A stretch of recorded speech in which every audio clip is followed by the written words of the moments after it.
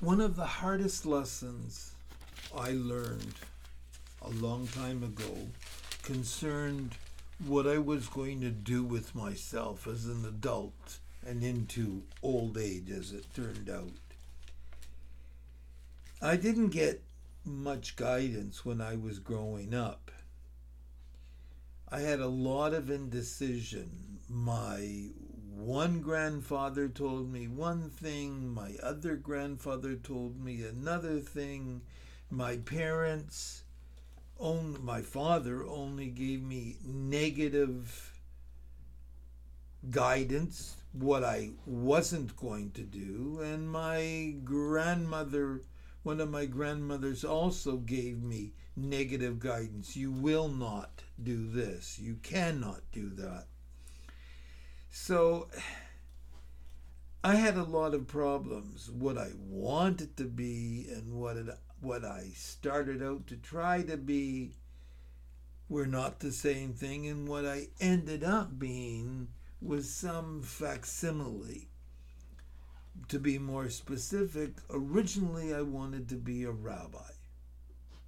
And my grandmother, my father's mother especially, said, "You're not going to be a rabbi. You get walked on by the community. It's not for you."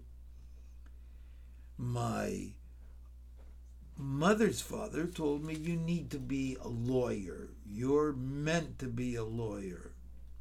My father wanted me to be a doctor. That was the only thing he cared about, that I should be a doctor. So to say I was confused is to put it mildly. I ended up drifting back and forth. I tried to get into law school, but I was not a successful high school student. My marks were very bad. And so I ended up having to try to go to law school but be refused. And then I went back and got another degree, and I ended up overseas. And then I came back without any job, without any income, and I ended up flipping hamburgers at the first McDonald's in Canada.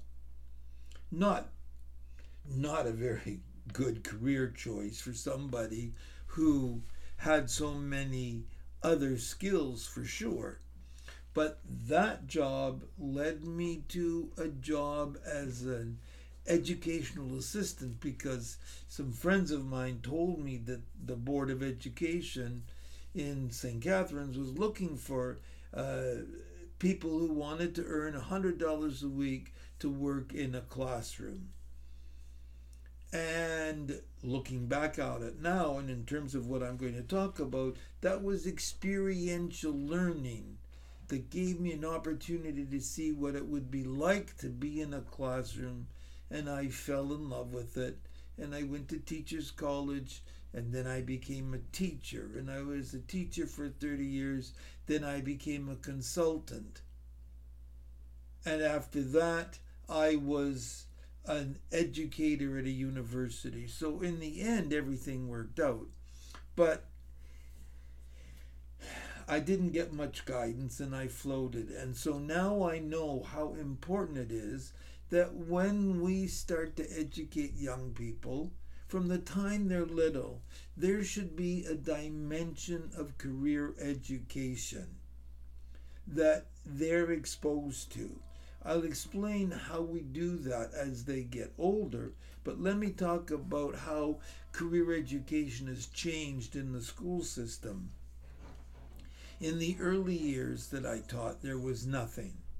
There was next to no career education.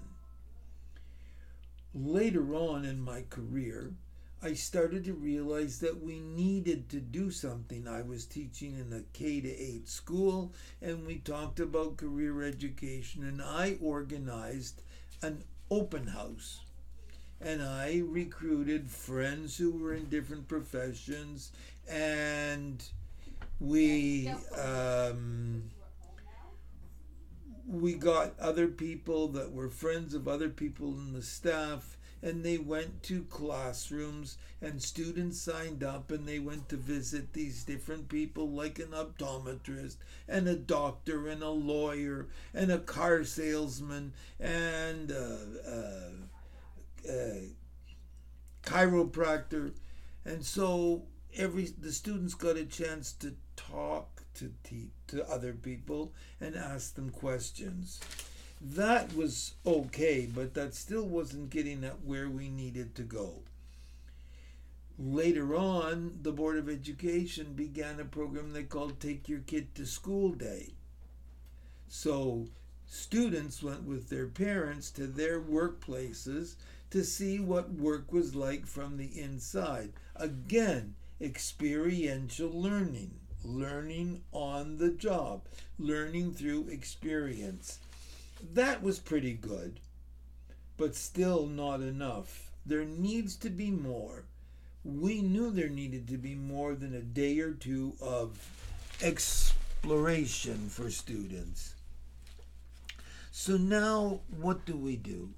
Now we try to encourage primary teachers, when they read books, picture books to students, to every so often talk about the people in the neighborhood and what their jobs are and what life must be like for them, looking at the world through their eyes, their schedules, what their work might be, what education is required. As the students get older, everything that happens in the school is an opportunity to enable kids to learn about the jobs around them. We need to have conversations and experiences where students can see people on the job or talk to people on the job. In the newest curricula that I was involved with, it was stated outright that every year we should encourage students to have visitors in the classroom, go out on visits in the neighborhood to see videos and movies and read books and come up with opportunities for students to talk about and learn about what happens in a career. When we go on outdoor education experiences, we talk about what the students like. Do you like working outdoors? Do you like working with your hands? Do you like using your head rather than your hands, and so on? Every experience that the students have from the time they're first in school should have a dimension of discussions about what life is like for those people. And there are all kinds of people in the school that come in and out that provide an opportunity for students to observe, to have a day or a lesson in which you talk about what it must mean for a doctor or a nurse or a hospital administrator or a pharmacist. And when in the primary and junior grades we have things like show and tell, it provides us with an opportunity to explore as we're going down through the day.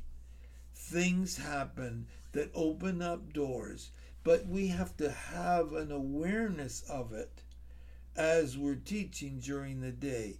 We have to remember to cover these bases.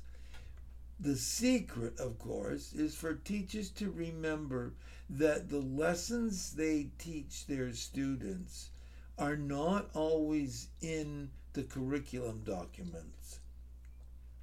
They're the lessons we teach as we go, as a result of things that happen in the classroom or places we go. because those are the just-in-time kinds of lessons.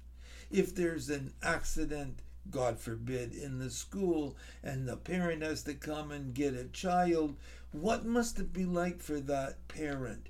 Did that parent have to sign out? Can they leave just like that and go and pick up a child? What kind of a job does one need to have that they can come and go as they like? But we also have to talk about why we need to have work, what the value is in being independent. When you read the headlines today, you read about so many students that get out of school and are just aimless in their behavior. They don't know what they want and they don't know where they want to go to work and so on. They only look for ways to drop out, if you will. But we have to, as well as the parents obviously, but we have a chance as things progress to say to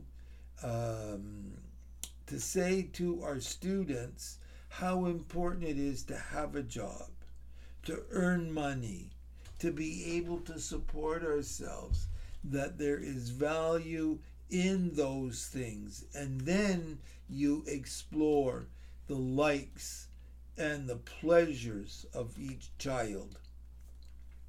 We also need to steer them into thinking about some of the downsides of some job choices. I remember teaching teachers who always said, what did they want to teach when they were in high school, when they got their jobs and went to schools? They wanted to be phys ed teachers. They all did. They all wanted to be phys ed teachers. So I had to take an opportunity to talk to them about how there can only be one phys ed teacher in every school. Two, actually, one for boys and one for girls, at least most of the time. So if you can't be a phys ed teacher, what other subjects would you be interested in teaching? How do you relate to those subjects? Do you have the skills to teach those subjects? So you see, it's an ongoing process.